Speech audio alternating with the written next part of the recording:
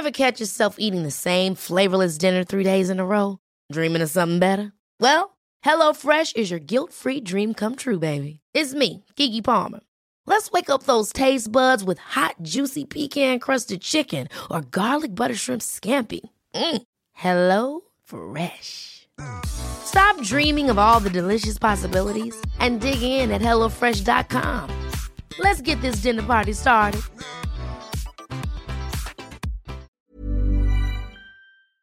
Welcome to the Kind Parenting Company podcast. I'm Jackie Ward. And I'm Kylie Camps. Join us as we explore topics and share evidence-based information, all while honouring our commitment to kind parenting practices. This is a safe space for conversation and reflections on parenting and motherhood, designed to best support you in raising your little loves and to be the parent you want to be. We are so excited that you're here. Let's jump into today's episode. Hello and welcome to the Kind Parenting Company podcast. This week's episode is a solo chat where I'm going to be talking about raising resilient kids. The concept of resilience has become a bit of a buzz topic in recent years, especially when it comes to conversations around parenting. I think that's because resilience is really one of those things that everyone wants for their children. It doesn't matter what your parenting style is or where you live, it's kind of universal. In simplest terms, resilience refers to our ability to bounce back after we've experienced a setback or adversity in some form.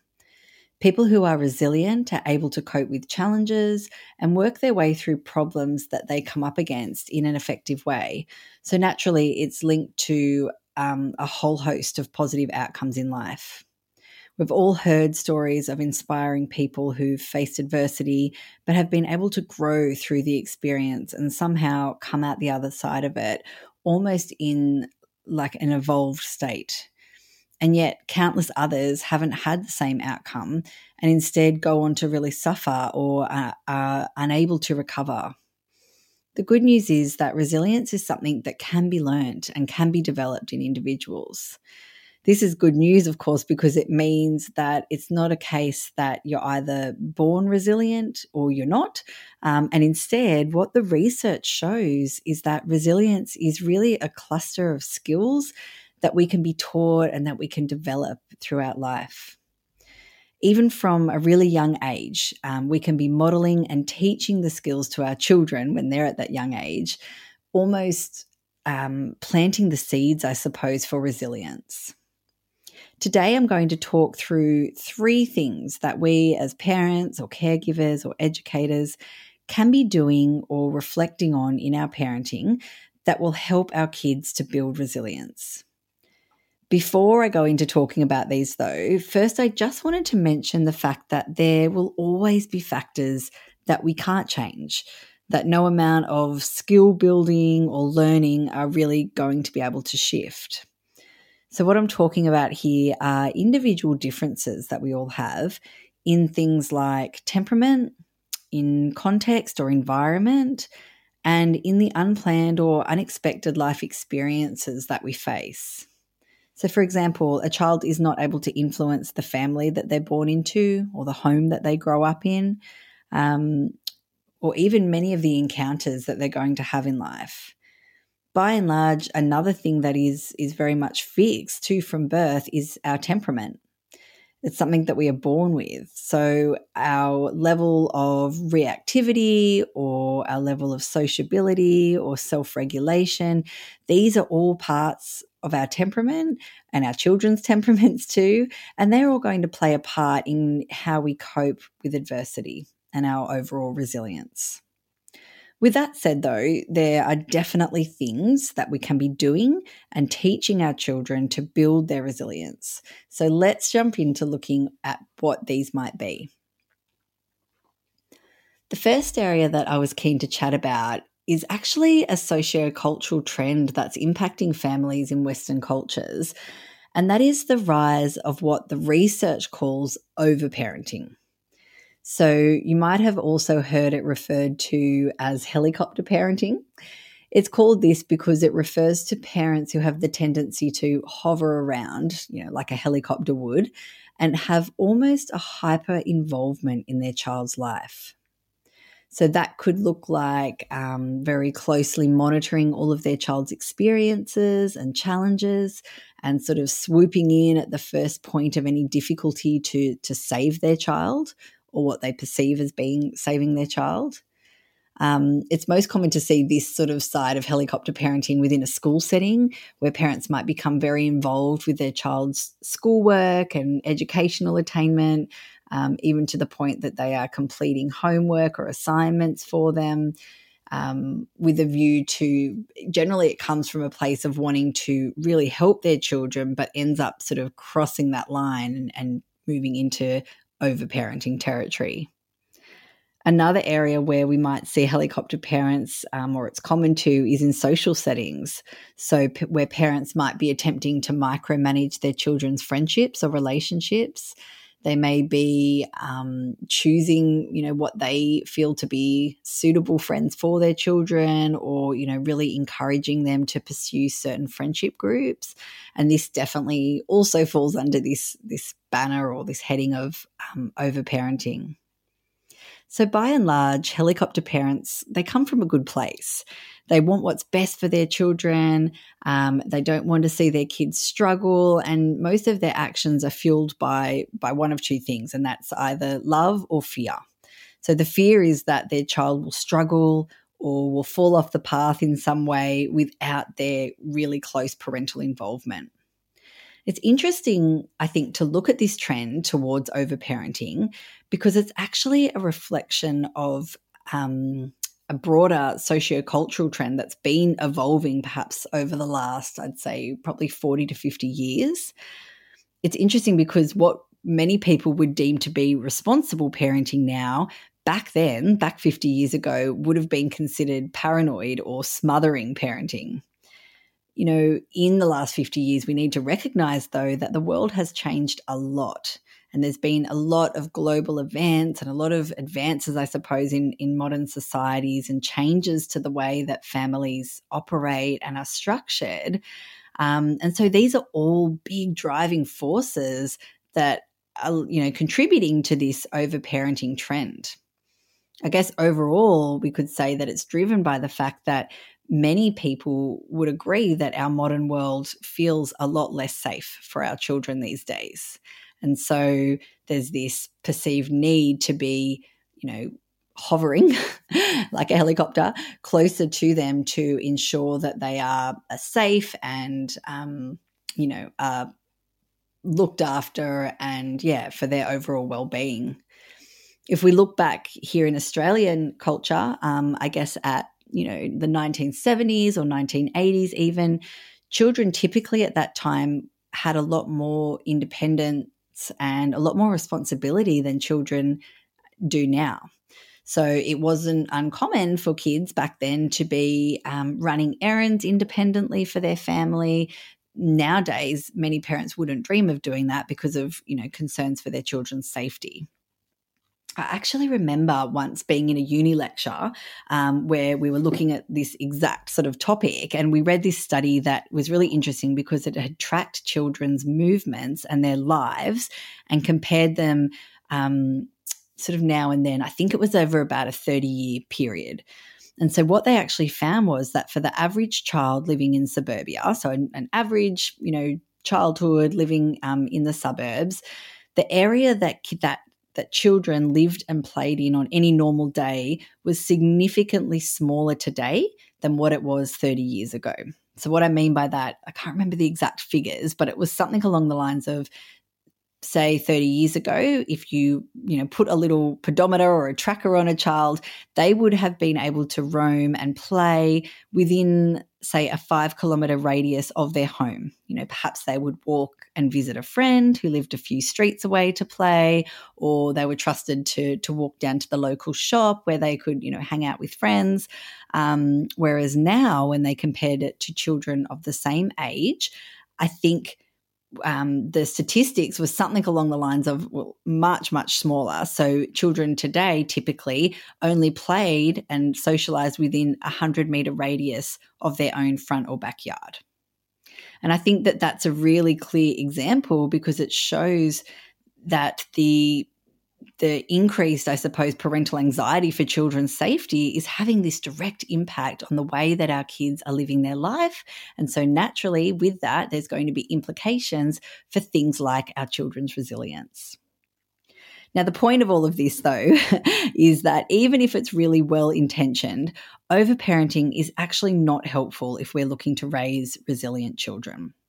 And the reason for that is that it robs kids of their ability to develop coping skills or to develop confidence in themselves and their ability to negotiate challenges. The flow-on effect from that is that it can lead to low self-esteem and also exacerbate anxiety in children as well.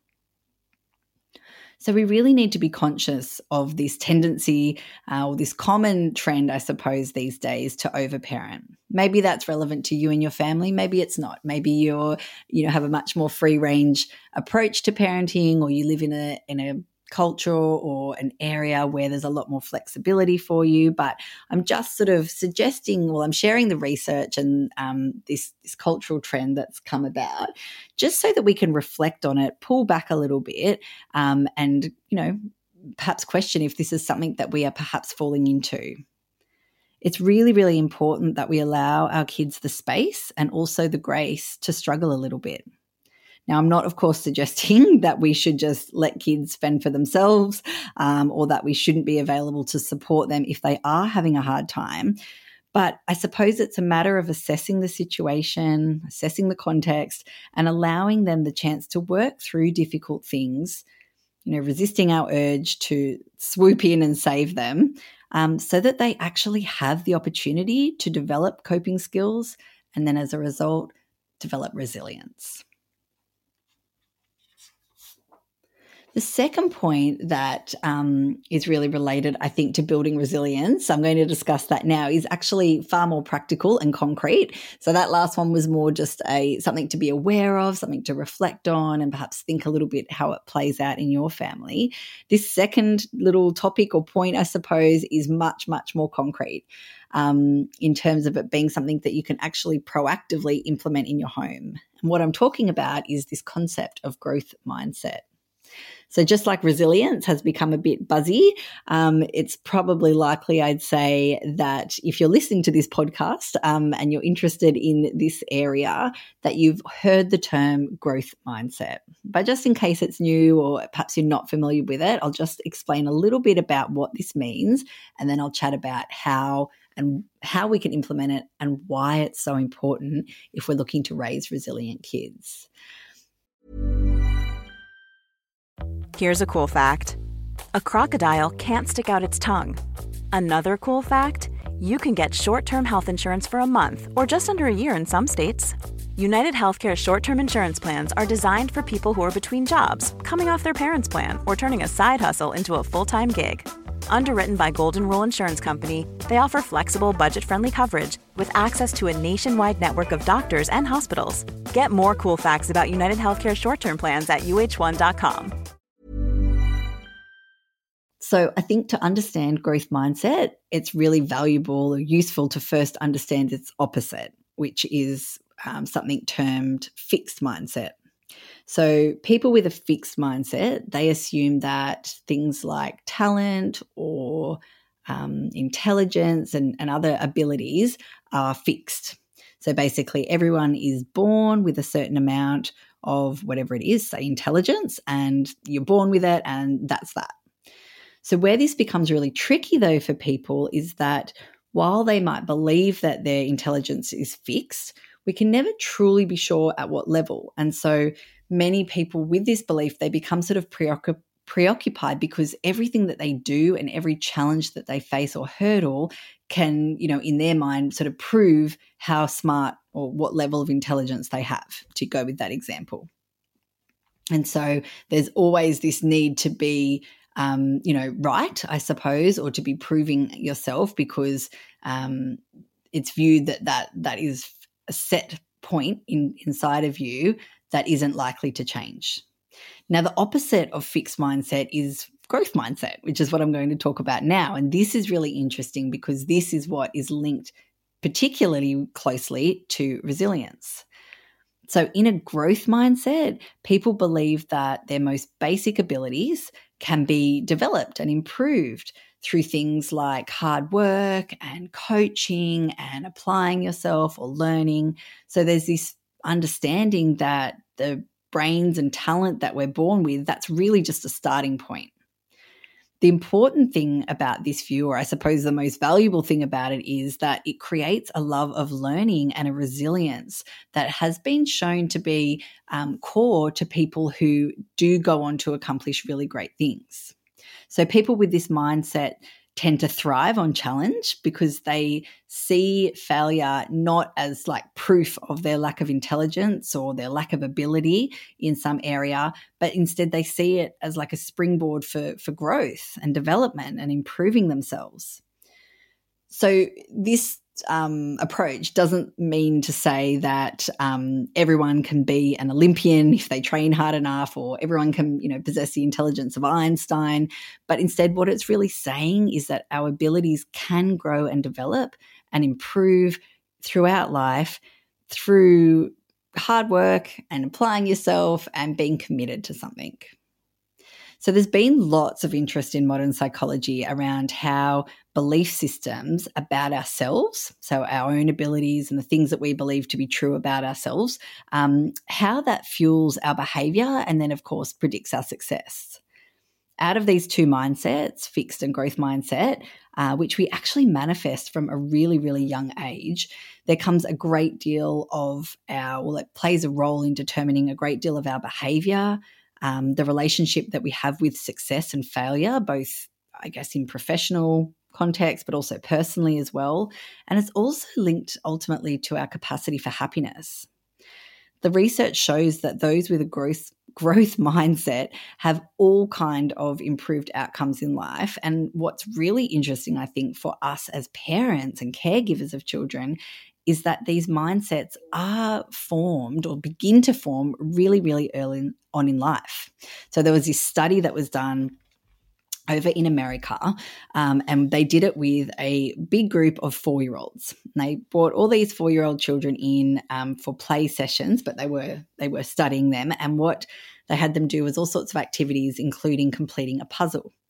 And once they had nailed the puzzle, the kids were given the chance to either redo that same puzzle again or to try a harder one.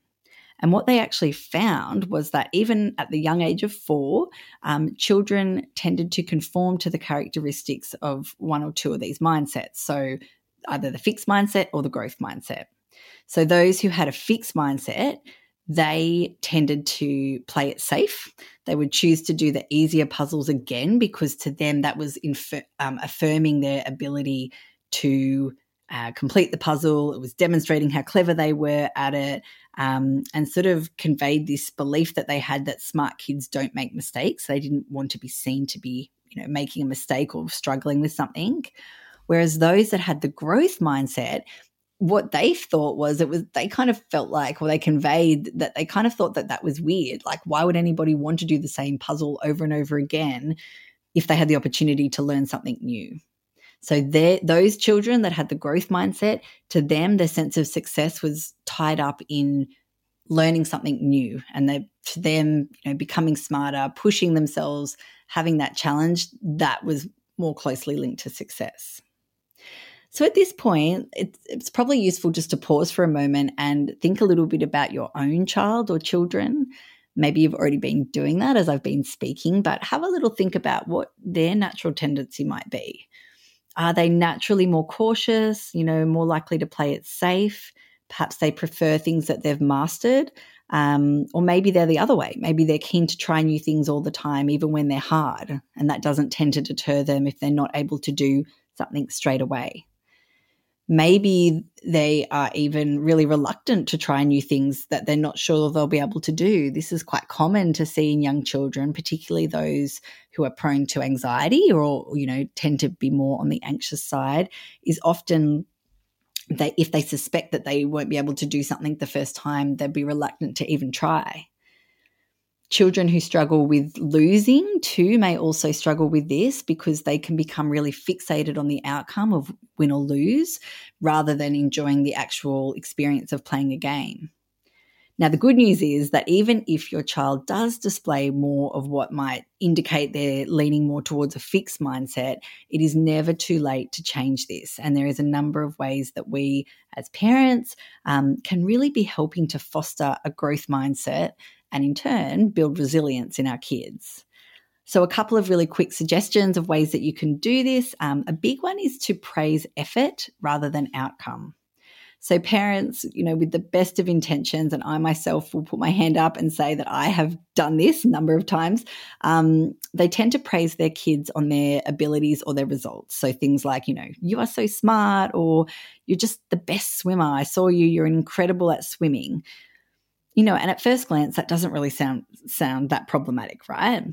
But what the research actually shows is that praising kids for their intelligence or their natural talents and abilities actually backfires, because instead of building confidence and self-esteem, what it does is prompt children towards the fixed mindset, which in turn makes them more vulnerable. What's far more powerful is praise that focuses on effort. So things like, I can see you worked so hard on that, or praise that focuses more on the process the child used. So things like, I love the way you thought about it, and when the first time you tried to build that tower didn't work, you tried again with a different approach. So feedback and praise like this directly promotes a growth mindset, which is the belief that our kids' abilities can be strengthened with effort. So children with a growth mindset, they believe that they're capable of achieving whatever it is that they want to if they put enough time and effort in to get there. The second little tip I wanted to offer for building this growth mindset in our kids is to be really careful with the language that we're using, and perhaps even reframe some of the language that we use. A really, really powerful tip that I often suggest to a lot of my clients is introducing the word yet. Now, this is a really simple thing, but it's so powerful, especially for kids who tend to have more of a fixed mindset, because it really opens up a whole different perspective for them. So what I'm talking about, an actual example, is for a child that's struggling with, say, learning to ride a bike. That's a rite of passage that many kids will go through and struggle through at first. So what it would look like is when your child is having a hard time with that and saying, I can't do it, I can't ride this bike. What we say to them is, no, you just can't ride the bike yet. Or you're not able to complete that maths problem yet. And with this one simple word, we're really able to convey to them and to acknowledge the potential and the capacity that they have for growth. And then the third and final little suggestion for growing or fostering this growth mindset is to give kids permission to fail. So sometimes this needs to really be explicit, because children are really perceptive, and through a whole lot of messaging they receive, both within the family, but also from media and other children, their peers, a whole lot of different influences. Children learn pretty quickly, or some, pick up quickly, that mistakes aren't a great thing to be making. What we want to be doing is encouraging them to try, and making the mistake part of it, if it does play out that way, really not a big deal, and instead reframing it as a chance to grow and develop. So we want to be changing the way we think about so-called failing or mistakes, and reframing them from something negative into something positive. One of the defining features of people who have a growth mindset is the way that they characterize failure. So adults that have this particular mindset, they will, be able to articulate the fact that they see failure as a chance to learn and develop, rather than something that they feel ashamed or embarrassed about. And that, I think, is a really powerful thing to be teaching our kids as well. Okay, so that's growth mindset. Now, my third and final thing that I wanted to share when it comes to resilience and young children is one that, really relates to this question of what sets apart people who are able to grow through adversity compared to those who just are not. So I found this so encouraging when I first read it, because ultimately it gives so much hope. And that is the fact that there's been a number of studies done where the studies have focused on individuals who have survived and even grown and evolved in spite of experiencing trauma. And what they found is when they compared, individuals who've been through it and the different outcomes that they, evolved into, what they found is that one of the key factors that separated people out in terms of those who were able to survive and thrive and evolve and those who were not and were not able to recover and went on to continue to struggle, is that by and large, those who were able to evolve had at least one significant, stable adult in their life. And that's it. Now, it's really interesting to note that that person, that one significant, stable adult, doesn't necessarily need to be the child's parent. It could have been a coach or a school teacher or a close family friend, an adult, another adult in their life. The critical thing was that they were present, that they were consistent, and they were committed to that child. They were there as a shoulder to cry on, or someone to check in with on tricky days, someone to chat or discuss things when they were having a hard time. And ultimately, that was one of the key differentiators in the child's life.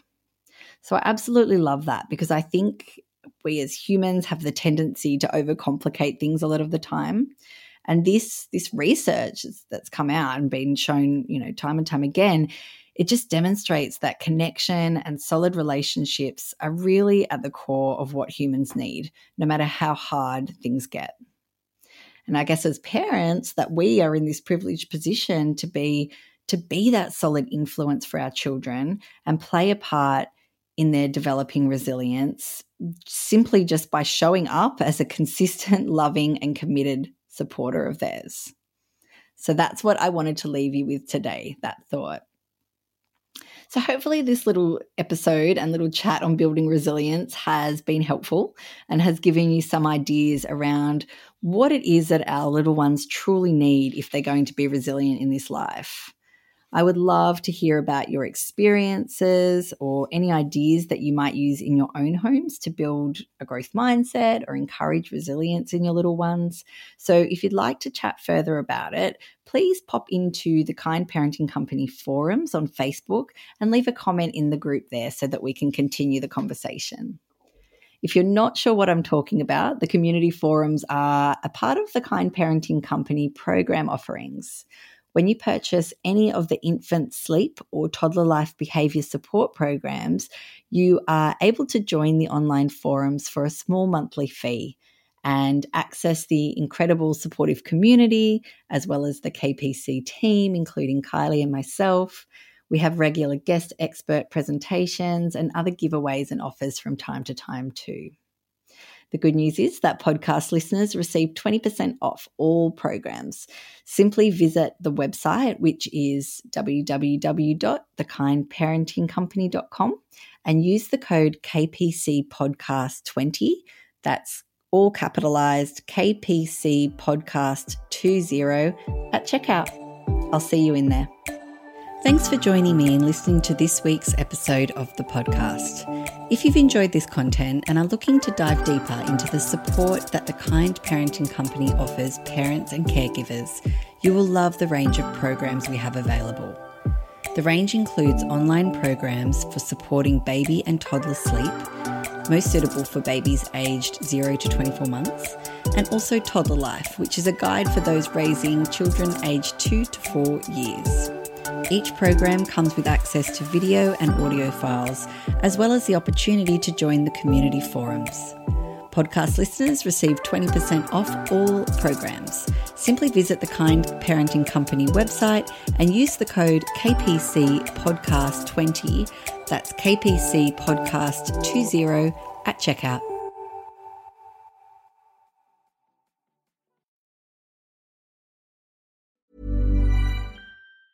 Ever catch yourself eating the same flavorless dinner 3 days in a row? Dreaming of something better? Well, HelloFresh is your guilt-free dream come true, baby. It's me, Keke Palmer. Let's wake up those taste buds with hot, juicy pecan-crusted chicken or garlic butter shrimp scampi.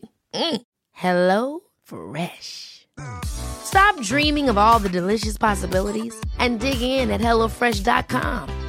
Let's get this dinner party started.